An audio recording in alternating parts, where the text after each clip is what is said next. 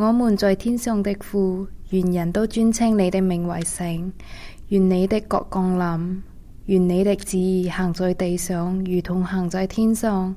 我們日用的飲食，今日賜俾我們，免我們的債，如同我們免了人的債。不叫我們遇見試探，救我們脫離兇惡。因愛國度、權柄、榮耀，全係你的，直到永遠。阿們。